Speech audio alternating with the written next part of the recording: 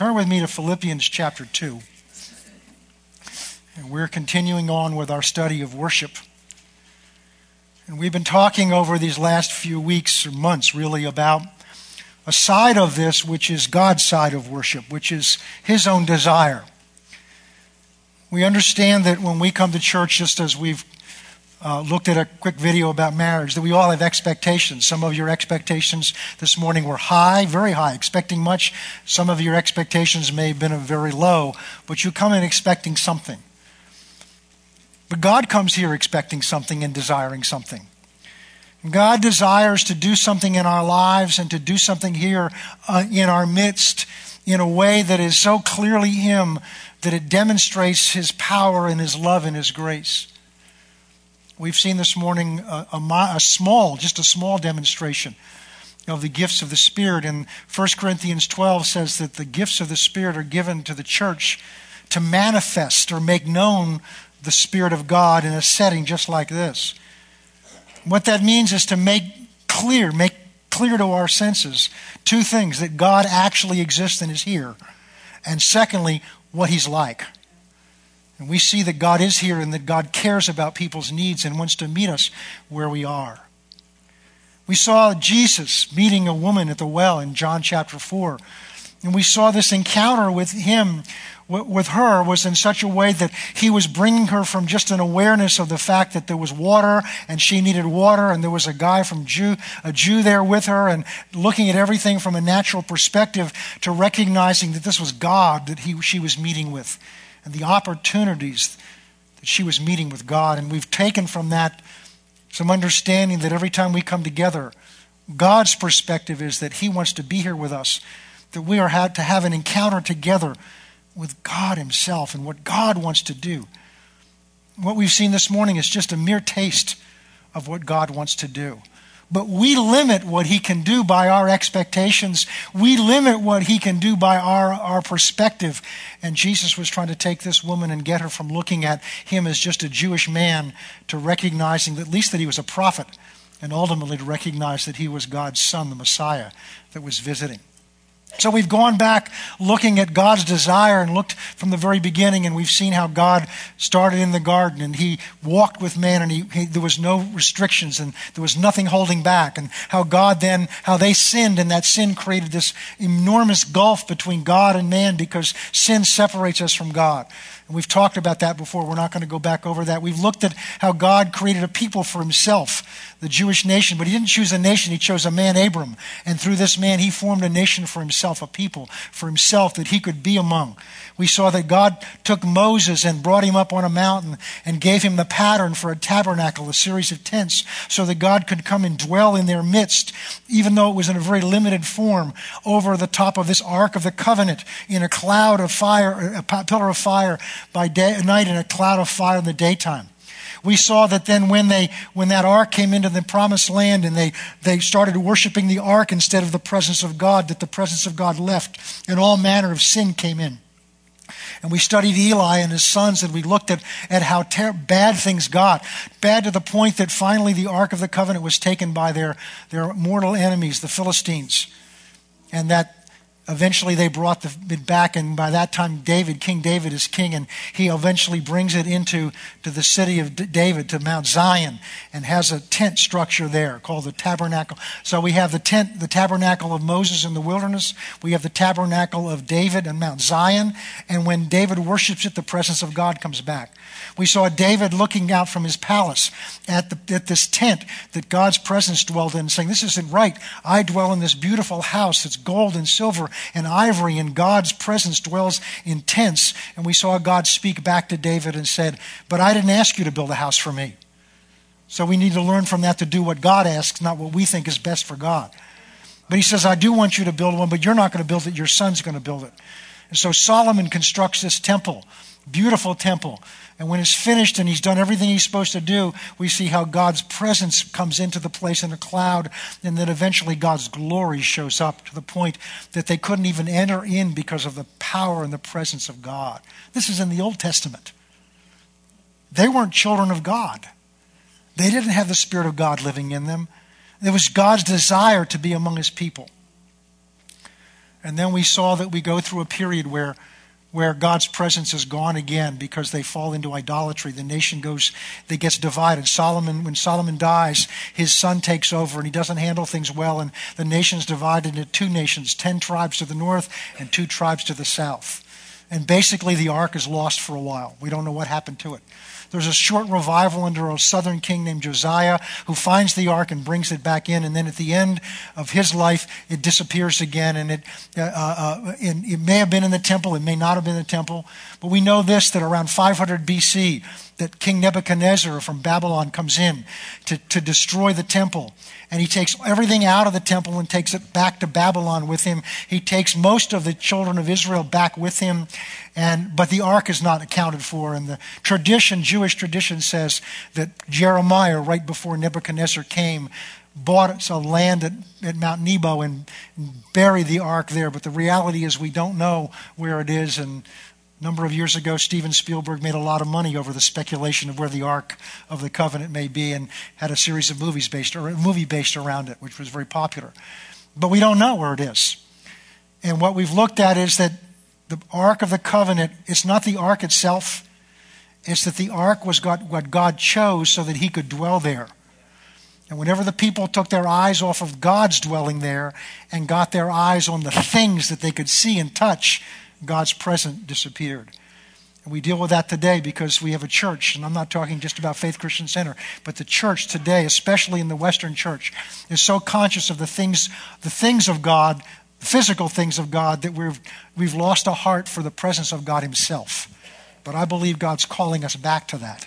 God's calling us back to that. And that really is going to be, I believe, a lot of the focus for this year.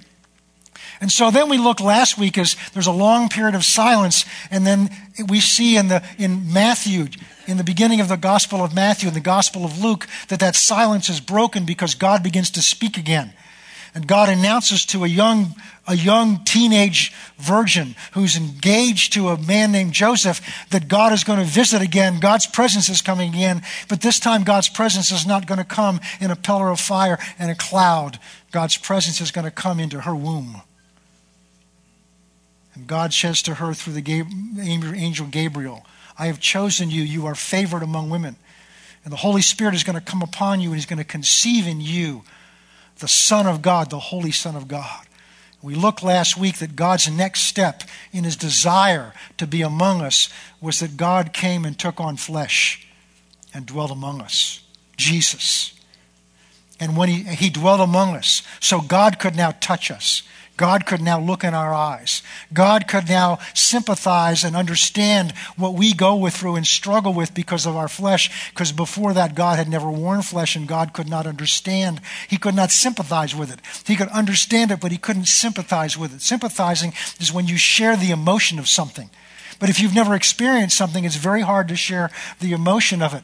And we ended last time by looking in Hebrews chapter 4, where it says Jesus has become a faithful high priest to you and me because God took on flesh. He was able to be touched with the feelings of our weaknesses, of our infirmities, of the things that we strive with, and yet he never gave in to them.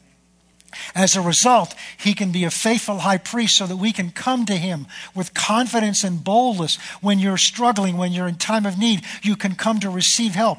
Hebrews 4:16 says, let us therefore come boldly to the throne of grace. In the Old Testament, it was a throne of judgment. But in the New Testament, it's a throne of grace to receive mercy and help in time of need. Because God took on flesh and dwelt among us.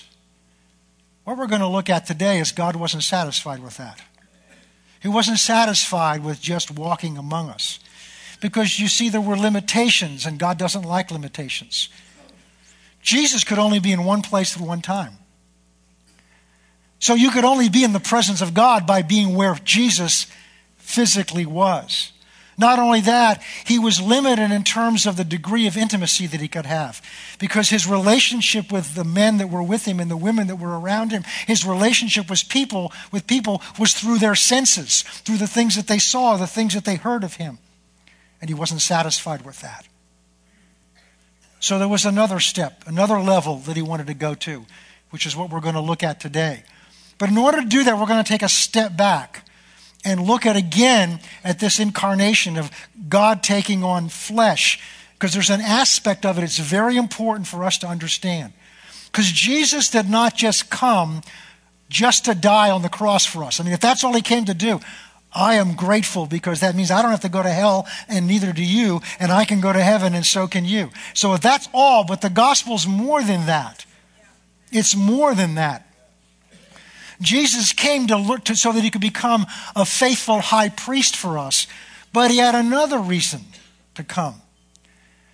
Now, when they design new cars, and I guess other products too, they'll often create an example, what they call a prototype.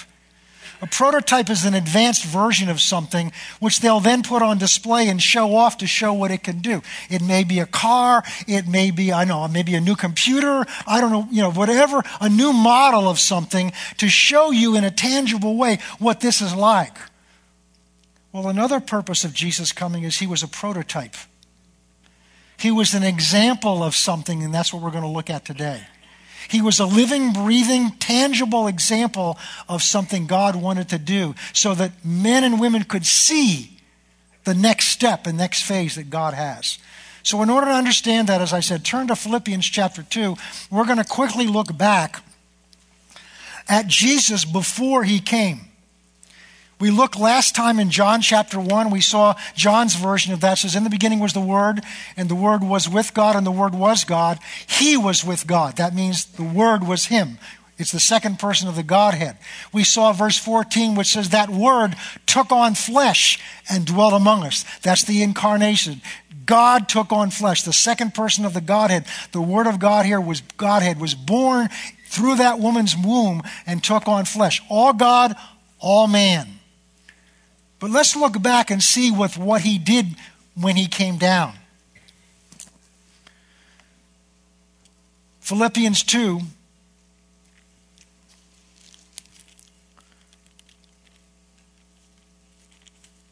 Verse 6. Who being in the form of God did not consider it robbery to be equal with God. That's saying that Jesus, or the Word, before he took on flesh, was equal with God the Father. So to consider himself equal wasn't robbery. Robbery is when you take something you're not entitled to. So this verse is saying when his view of himself was that he was equal with God, it wasn't robbery. He was taking what he was entitled to because he was equal with God. He was God. In the beginning was the Word, and the Word was God. And the Word was with God. He was in the beginning. So before he took on flesh, he was equal with God. Equal glory, equal majesty, equal power.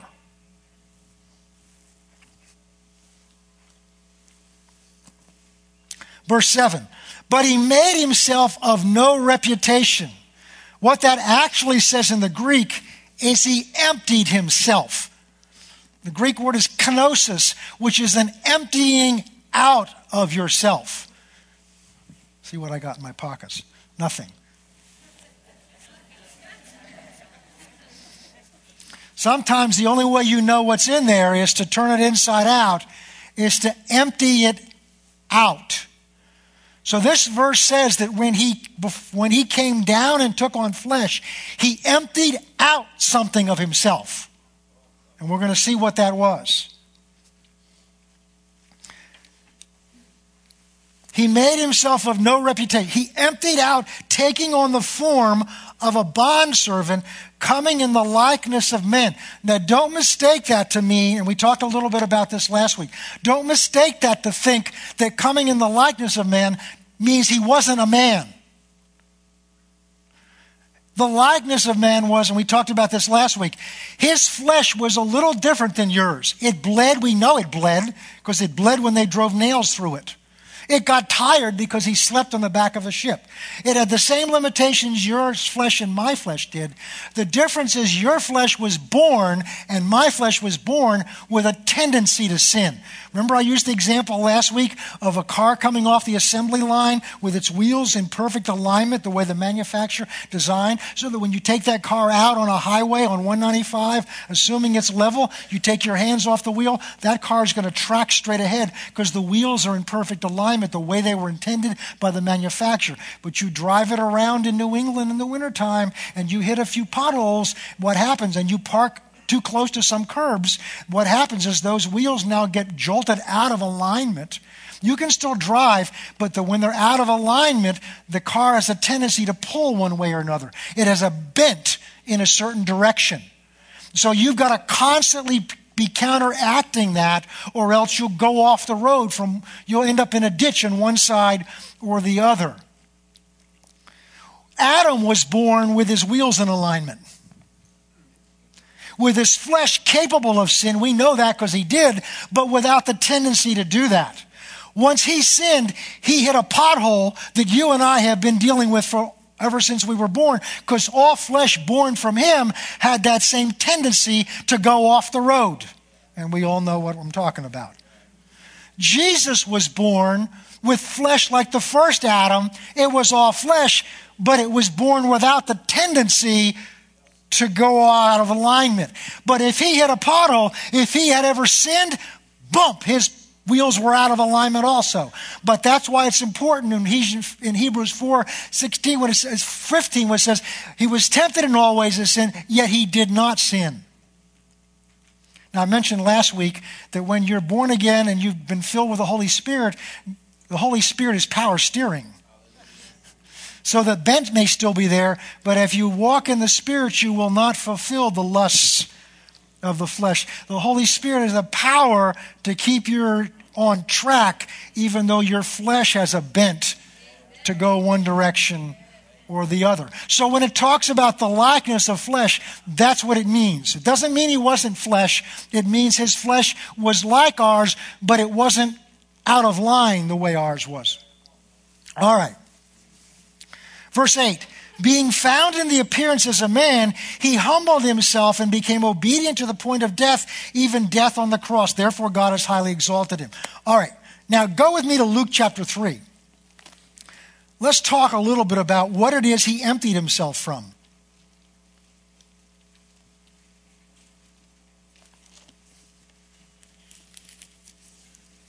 Luke 3, verse 21. Jesus is 30 years of age here. We know that up until this point, although he grew up, obviously as a young boy, a child, a young boy, and a young man, obviously he grew up without sinning because the Bible says he didn't sin.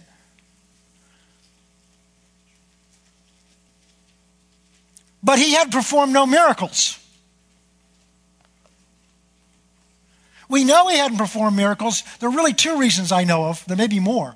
One, because it says in John chapter 2 that when he changed the water into wine at the wedding of Cana, that was the first miracle he did, which means he hadn't done any before. The other reason is because later on in Luke, when he comes back to his hometown, they can't figure out why he's now suddenly doing miracles. Because they say, isn't this little Jesus who grew up here? Isn't this the son of Joseph and of Mary? We saw the kid walking in the street, which means at 5 years of age, he wasn't healing the blind eyes. At 8 years of age, he wasn't raising the dead. At 12, he wasn't casting out demons. He was just a very good boy in that community and in that synagogue. He didn't have a halo around his head. There was nothing particularly unusual about him except that he was a good, righteous boy. And then young man. Because you see, one of the things he laid aside, we see in Philippians 2, he laid aside the glory of God and the power of God. He emptied himself of those. We're going to get there maybe today in John 17, because at the end of his earthly walk, in his last public prayer before God, he asked to have that glory restored to him. He said, give again to me the glory that I had before. Well, if you've got to give it to you again, that means he didn't have it for a period of time. Now, some people get upset at that, but it's what the word teaches. So Jesus laid aside the glory. He laid aside the presence of God. He laid aside the power that he had in him that was innate to being God, the second person of the Godhead. Because if you go and read in Colossians and a number of other places, you'll find out that God, when the world was created, it was created at the will of the Father, but it was created through Jesus, the second person of the Godhead, before he became Jesus. Everybody with me so far? Okay. So he had the power to create the universe, but he put that all aside. He emptied himself of that and took on the form of a man. But at 30 years of age, it became time for him to enter into his public ministry and begin to demonstrate the power and the character of God. So look what happens. Look how this happens. Verse 21. When all the people were being baptized, it came to pass that Jesus also was baptized. And when he prayed, the heaven was opened. Now, if you look at Matthew's account of this, John the Baptist argues with him and says, no, you should be baptizing me. And Jesus says, no, we must fulfill the requirement of the law. We must fulfill what was written. He prayed, the heavens were opened, and the Holy Spirit descended in a bodily form like a dove upon him. Now let me just, a little side note here. If you have doves in your house and on your dashboard and all that, don't throw them out. I understand what it means. It doesn't say a dove came down. It doesn't say a dove came down, because the Holy Spirit is more powerful than a dove. It said he came down as a dove, the way a dove would come down. A dove would float down. So the Holy Spirit didn't drop like that. He came down gently upon him. This is so important to understand for where we're going.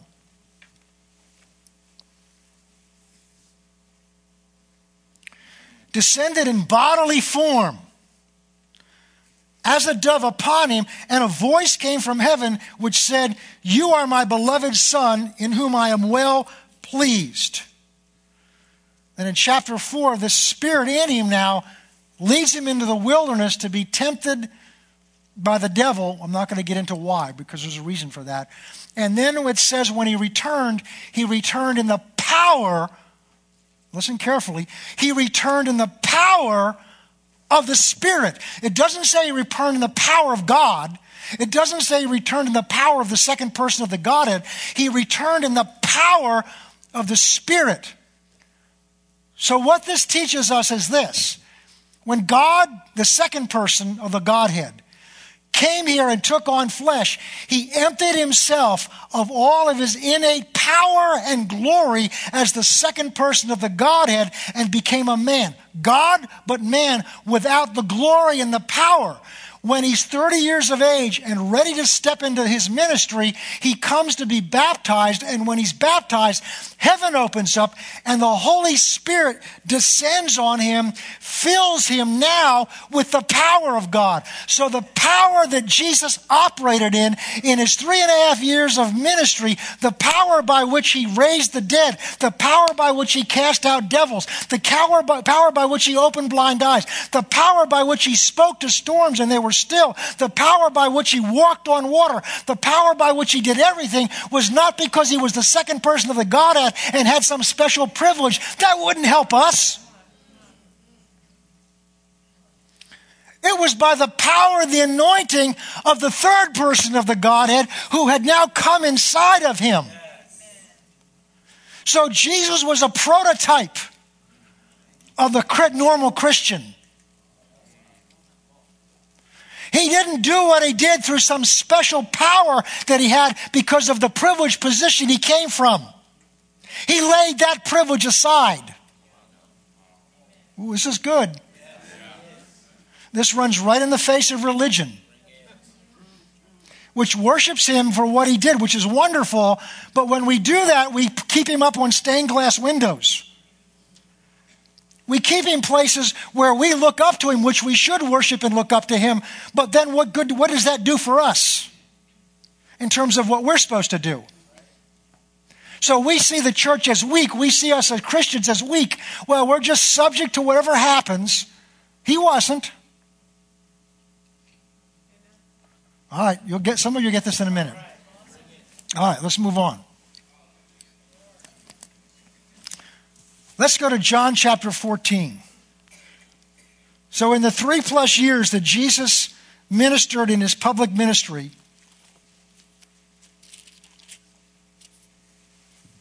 he performed miracles. I was raised to think Jesus healed people and performed miracles to prove who he was.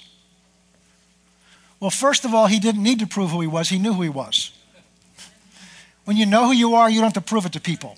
And it becomes obvious to others. But if that's all he had to do is perform one miracle and heal one person. But there are verses, and I've collected them together, where it has untold numbers. It says multitudes came to him. Why would he have to heal the multitudes if he's just trying to prove? The other thing is, there were a number of people that he healed. He raised Jairus' daughter from the dead and then told him, don't go tell anybody. That's a lousy way to advertise. Oh, well, Pastor, it's reverse psychology. Reverse psychology is in essence lying. Telling one thing when you really mean something else. And God can't do that because God can only tell the truth. So Jesus didn't do those things to advertise who he was. He did those out of compassion and caring for people. And he's the same today. He's just as compassionate. He's just as caring today. Say, why don't we see more of it done? Because we don't believe. We don't understand who we are. We don't understand how Jesus did this. So now in John chapter 14, we're coming to the end of his public ministry. And he's ministered publicly to a group, and now he's meeting with his most closest disciples. He's now with the 11 because Judas is now gone. And he's preparing them. This is how compassionate he is. You read through this sometimes and read it as the Lord preparing them for the shock they were about to have. Because for 3+ years, God's lived with them. For 3+ years, they haven't had to wonder what the will of God is. They just have to hear what Jesus says and do it. For 3+ years, they had peace because even in the middle of a storm, they knew where to go. They woke him up on the back of the boat. For 3+ years, even when they were afraid in a storm and saw something out in the water, they could cry out to him and know that he could still the storm. They've seen him raise the dead. They've seen a demonic man that literally controlled a region in Gadara where you could not go down this road to get to the city because this demon-possessed man, 1,000 demons in him, would come out in supernatural power and drive people away. And they've seen God in the flesh speak one word, and those 1,000 demons left him and went into a bunch of pigs and drove him down into the water. And the man sat in his right mind. They've seen amazing things. They've seen him take a little boy's lunch, bless it, and divide it up and fill probably 20,000 people. It says 5,000 men without regard to the women and children. And another time feed 4,000. They've watched things multiply in his hands and been amazed and said that God would give such authority to a man. The peace that they had, that whenever they had a question, they could come to him. Whenever they were anxious, they could reach over at night and just kind of touch him wherever he might be sleeping. That God could put his arm around them and make them feel better. What a comfort that must be. And now Jesus knows that's all about the change. So John 14, 15, and 16, he sees preparing them for this change. John chapter 14.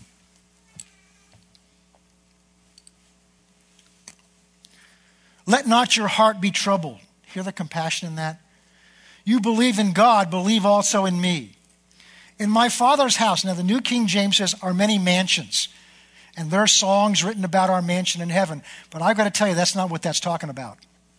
Because the word there that's translated mansion in the New King James is a very particular word in Greek. It's moine, which means literally a dwelling place. It's not referring to a house. There's a different word for house. That's oikia. This is dwelling place, or any place where you can remain. I'm going to prepare a place a dwelling place, a place where somebody can live. If it were not so, I would not have told you. I go to prepare a place for you. And if I go and prepare a place for you, I will come again and receive you to myself, that where I am, there you may be also. So we always read this through and think of this as heaven. But I want you to challenge you to expand your understanding this morning. Where I go, you know, and you know the way. But Thomas said to the Lord, Lord, we don't know where you're going. How can we know the way? And Jesus said to him, I am the way, the truth, and the life. No one comes to the Father except through me. If you had known me, you would know my Father also. From now on you know him and have seen him. Philip said to him, Lord, show us the Father, for it's sufficient for us. And Jesus said, have I been with you so long, and yet you've not known me, Philip? He who has seen me has seen the Father. How can you say, show us the Father? Do you not believe that I am in the Father and the Father in me? The words that I speak to you, I don't speak on my own authority, but the Father who dwells in me. Whoa. Jesus is saying the Father, God, the first person of the Godhead, dwells in him in his flesh. But the Father who dwells in me, he does the works. In other words, all these miracles you've seen, all the things we've just talked about, I didn't do them, Jesus is saying. It was the Father dwelling in me that did that. Now, how did the Father dwell in him? When did the Father come to dwell in him? When he was baptized in the Jordan River and the Holy Spirit of God, the Holy Spirit's God's Spirit, came down and took up residence in Jesus of Nazareth. That's why he could now begin to perform the miracles. If he had brought his own glory from heaven, he could have performed the miracles in his own power.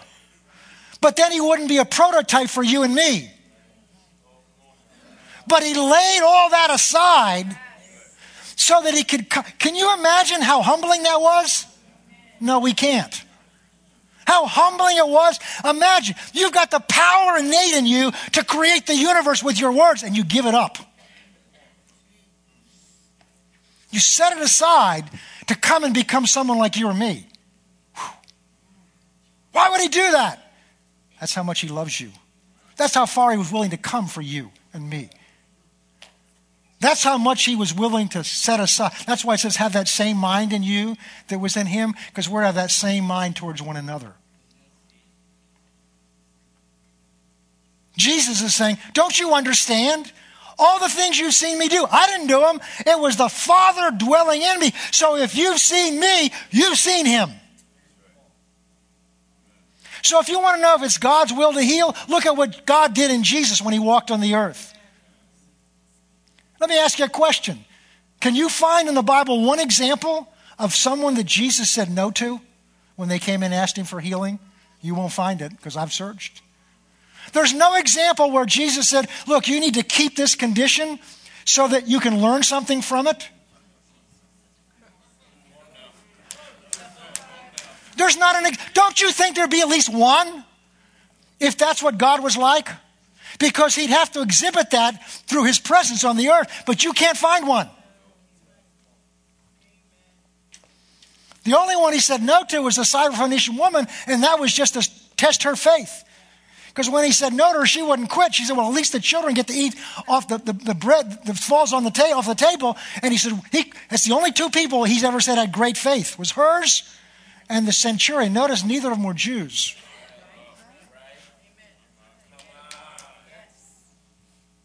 So it's up to your faith.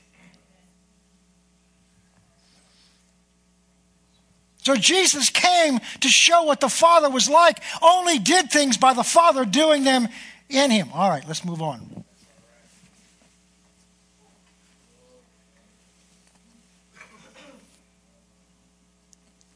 Verse 11, believe me that I am in the Father and the Father's in me, or else believe me because of the sake of the works themselves. In other words, if you don't believe what I'm saying, just look at the works that he did through me.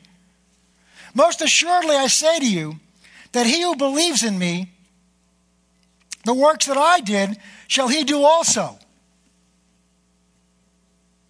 Most assuredly I say to you. Now Jesus never lied, but when he starts saying most assuredly, he's emphasizing something. Because it's going to jolt our senses. Most assuredly, I say to you, you 11 disciples who believe in me. No, that's not what it says, does it? It says, he who believes in me. Let me ask you a question. How many in here believe in him? That he's talking to you. And he's talking to me. He who believes in me, the works that I do, will he do also. Now, I've heard so many people say, yeah, that's talking about preaching the gospel and it's talking about getting people saved. But Jesus, if you look at what Jesus did, the two things he did most was to teach the gospel and to heal the sick. The works that I do shall you do also. So that means those people that teach that are taking at least one half of what he did and excluding it. But that's not what he says. The works that I do shall you do also, and greater works because I go to the Father. How can that happen? That's what we're going to see. How can we do greater works because he goes to the Father? Verse 13. Whatever you ask in my name, that I will do, that the Father may be glorified in the Son. If you ask anything in my name, I will do it. And if you love me, you will keep my commandments. And look what's going to happen. Verse 16. And I will pray, I will ask the Father. Do you believe his prayers are answered? So this prayer must have been answered. I will pray the Father, and he will give you another helper. Now, there are two Greek words for another. There's the Greek word heteros, which means another of a different kind. That's not this word. The other Greek word for other is allos, A-L-L-O-S, which means another of exactly the same kind, a duplicate. So Jesus is saying, if you believe in me and you'll do what I say and I'll pray and ask the Father, he's going to give you another helper, a helper that's exactly like the helper you already have. Now, the word helper there is comforter in some languages. It's the Greek word paraclete, not parakeet. That's a bird. Paraclete with an L in there. It's made up of two parts of the word. There's the basic word, which is kaleo, which means to call someone, to come here. And the prefix is para, which means along with. So this word means someone that's been called to be along with you. Someone that's been called to stay along with you, to help you, to counsel you, to strengthen you. What Jesus is saying is there, and I'm going to show you clearly in a minute, that I'm going to ask the Father. See, remember he's preparing. I'm leaving. But I'm going to leave, and I'm going to ask the Father, and he's going to give you a substitute for me. Another version of me.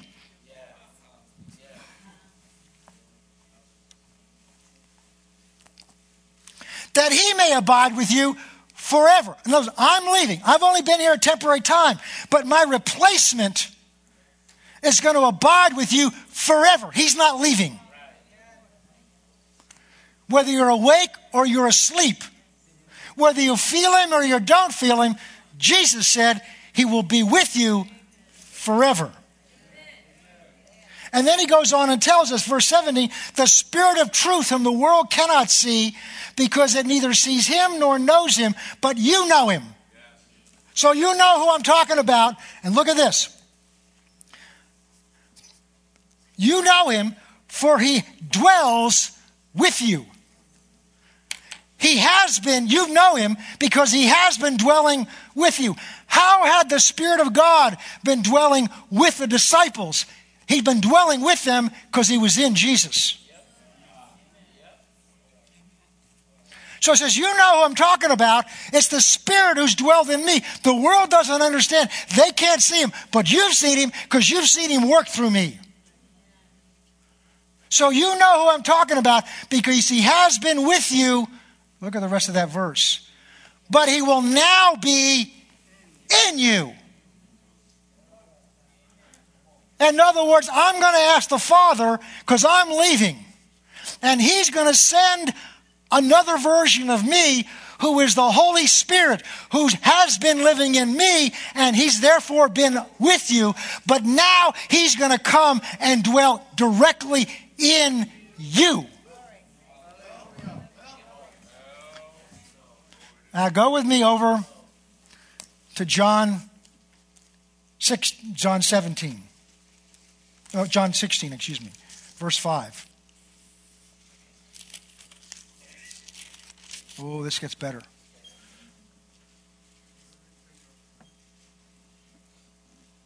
Verse 5. But now I'm going away to him who sent me, and none of you ask, where are you going? Because I've said these things to you, sorrow has filled your heart. Nevertheless, I tell you the truth. It's to your advantage that I go away. Wait a minute, Jesus. Oh, come on. Now, wait a minute. How can it be to our advantage that you're going away? I mean, this has been pretty good. This has been better than we could ever imagine.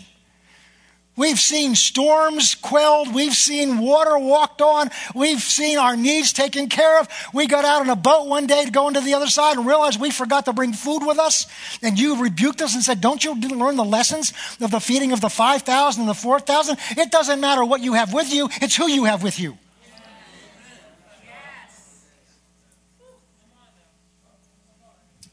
They've seen all that.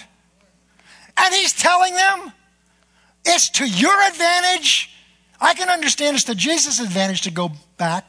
But he's saying it's to your advantage that I leave. Well, he's going to explain to them why it's to their advantage.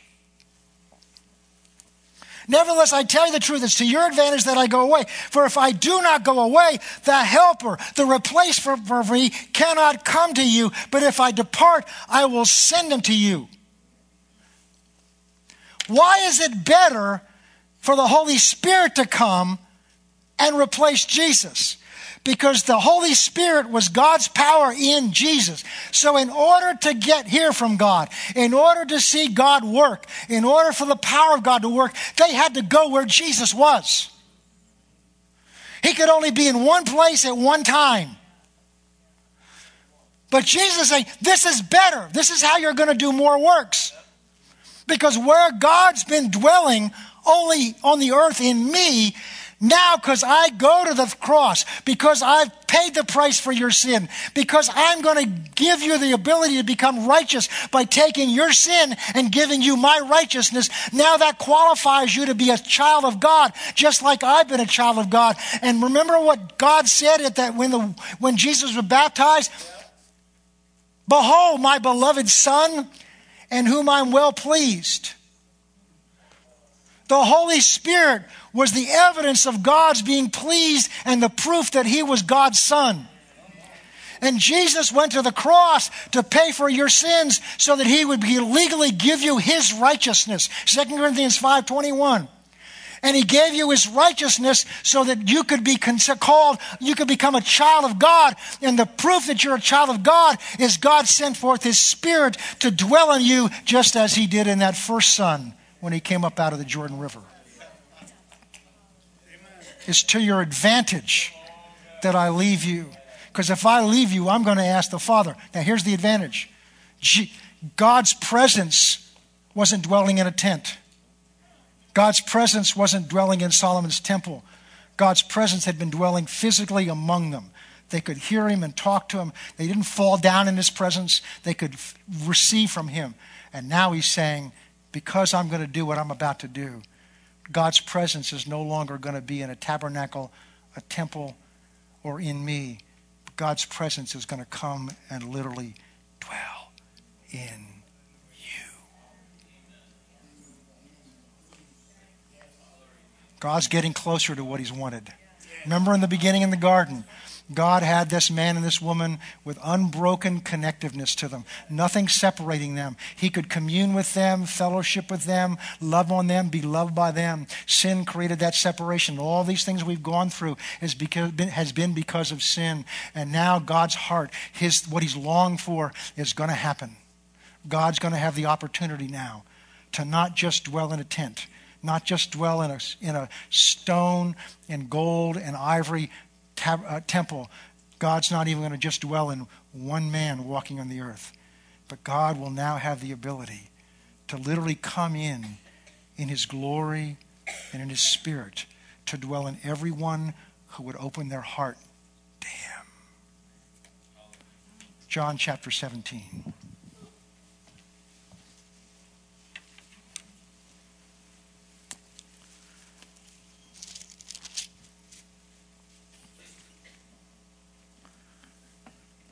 Here Jesus is praying. This is his high priestly prayer. He's praying to his Father before he goes to the cross, where it starts out by saying, Father, the hour has come, glorify your Son that your Son may glorify you, as you've given him authority over all flesh, that he should have eternal life, as many as have given to him. So he asks for this glory, verse 5, and now, Father, glorify me together with yourself with the glory which I had with you before the world was. In other words, give me back what I gave up when I came down here. Then he prays for his disciples, that they would be one. He said, I've kept them. I've given them my word. I've kept them. And that's nice. But look at verse 20. I don't pray for these alone, but I pray also for those who will believe on me through their word. That's you and me. We believe on him through John's word. We believe on him through Matthew's word. We believe on him through the word of these disciples that was passed down eventually to Luke and to Mark. We believe on him through the testimony of those that had seen him. So he's now talking to us. No, excuse me. He's not talking to us. He's talking to the Father about us. Ooh. I do not pray for these alone, but also for those who will believe in me through their word, that they all may be one as you, Father, are in me and I in you, that they may be one in us, that the world may believe that you sent me. And the glory which you gave me, I have given them. The glory that came down over the tabernacle, the Ark of the Covenant. The glory that came down in the tabernacle of David in Mount Zion. The glory that came into the temple, God says, I'm going to give to them.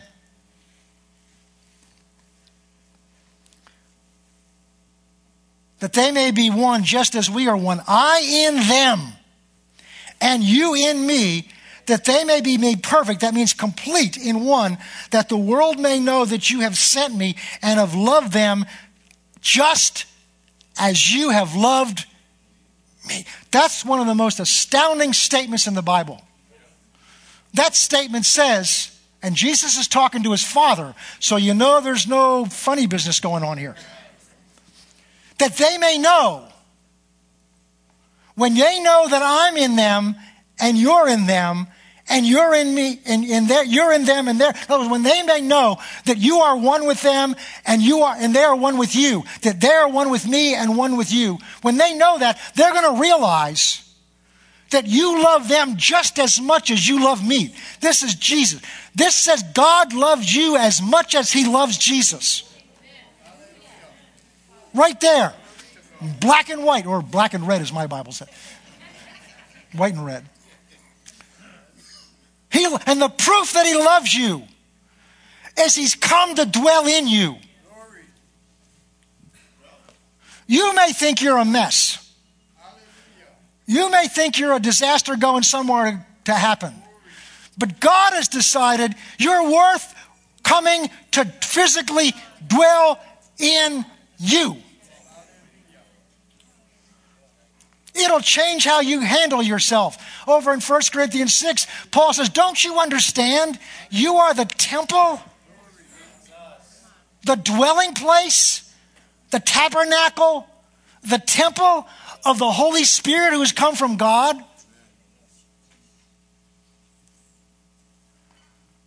Now God's not limited by time and space and location.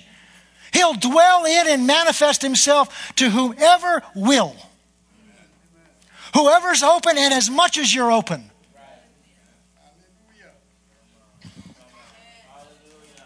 Ephesians chapter 3.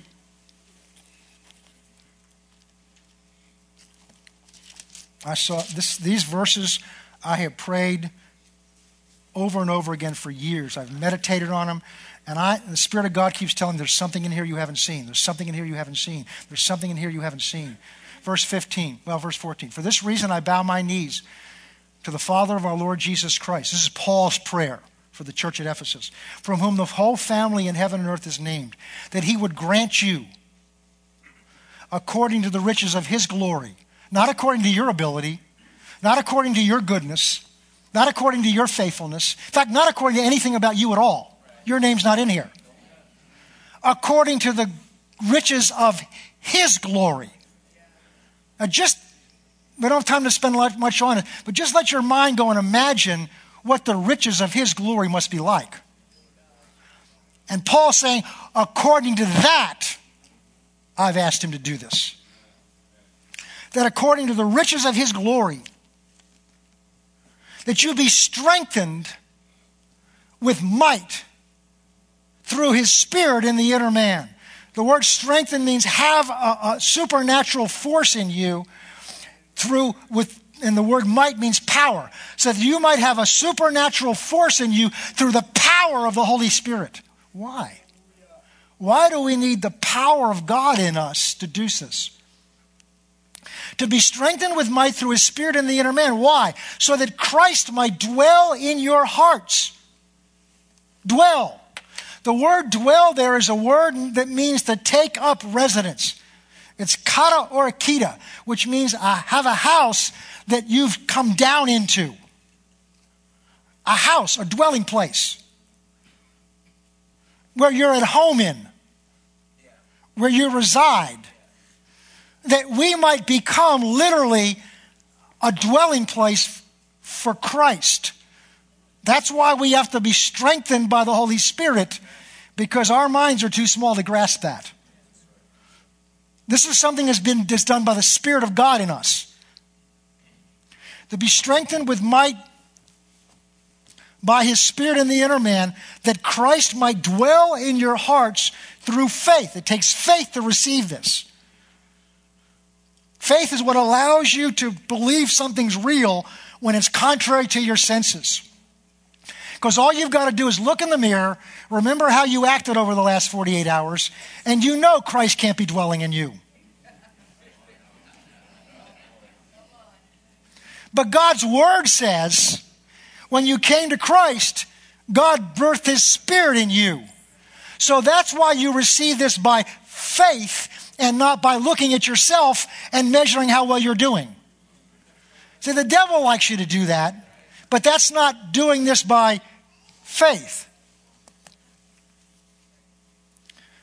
That Christ may dwell in your hearts through faith. That you, say me, being rooted and grounded in love, may be able to comprehend or understand with all the saints, that's all of us together, what is the width and length and depth and height, and to know the love of Christ which passes knowledge, which passes your brain's ability to understand. Don't try to understand God's love with your mind. You can't. It's something that's received and appreciated through your heart, through your spirit. Look what God wants you to know about him. Above everything else is the height and breadth and length and depth of his love towards you and towards all. And to know, verse 19, that word know means by experience, not just by concept. To know the love of Christ which passes knowledge. Why? So that you may be filled with all of the fullness of God. Wow. The tabernacle wasn't filled like that. Even Solomon's temple wasn't filled like that.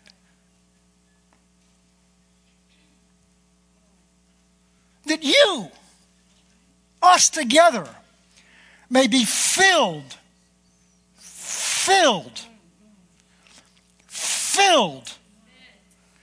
Think what filled means. That means there's nothing else there. That means there's room for nothing else. That's not a little dabble, do you? That's not just barely getting by. That you be filled. You need to meditate on this. Be filled. I, me, you, us together. Be filled with all the fullness of God. God's saying, I want to release myself in you. I want to release my love, my glory, my power. I want to release all that I am in you. That's why Jesus went to the cross. That's why I've come inside of you, so that I may be the presence of God in you. You are the temple of the presence of God. Wow. Look at the next verse has to be in there, or else we just shut down. Verse 20. Now to him, not you, now to him who is able. Now to him. How can this be? Because he's able. But it's not talking about you. Now unto him who is able to do exceedingly abundantly. That word in Greek is the word that says to take something and throw it so far beyond something that you can't find it. Exceedingly abundantly beyond all that you can ask or think. So that's why it's beyond your understanding. Because when you come to the end of what your mind can understand about that, that's where God begins to work. That's where God begins to work. He is able to do exceedingly abundantly beyond all that you can ask or think, according to the power that comes out of heaven. No. According to the power that works in you. So the power to cause this to come about, the power to cause the glory of God and the presence of God, the reality of God in you, that power is already in you. It's the power of the Holy Spirit. But we walk around and think of ourselves as we're just sinners saved by grace. We're just this, and we're not going to amount to this. And we're so aware of our weaknesses and our shortcomings. He didn't mention you in there at all about what you can do. All he talks in there about is what he's able to do. That you may be filled. This is his desire, is to fill you with all of his presence. And what we're going to look about next week is we're now going to look at, because of that, God's been able to do something that leads us into what true worship is. Let's pray. Father, we stand this morning in awe of you. As we read your words, our minds in some cases just seize up or close up or have trouble receiving it, which is why the apostle prayed that you would strengthen us by your Spirit in our inner man, not our mind. That is why the apostle's prayer says that you do exceedingly abundantly and beyond all we can ask or think, because you're not dealing in the realms we can think of or understand. You're dealing in a realm that we receive by faith, and we walk in by faith. So help us to put our minds aside, our understandings of ourselves and our limited understanding of you, and just receive this word for what it says, and begin to call on you, that Christ may dwell in his fullness in us. Father, in this day and age in which we live right now, I believe it's crucial that Christ dwell in his fullness in his church in a tangible way. And we've learned and we've studied and we've seen how strongly a desire and a passion it is for you to be here and to commune with us. I pray, Father, that for all of us, for me included, your Spirit would continue to open the eyes of our understanding, that we would see the hope of this calling for our lives that was given to us when we came into Christ Jesus. And for that we thank you in Jesus' name. Amen.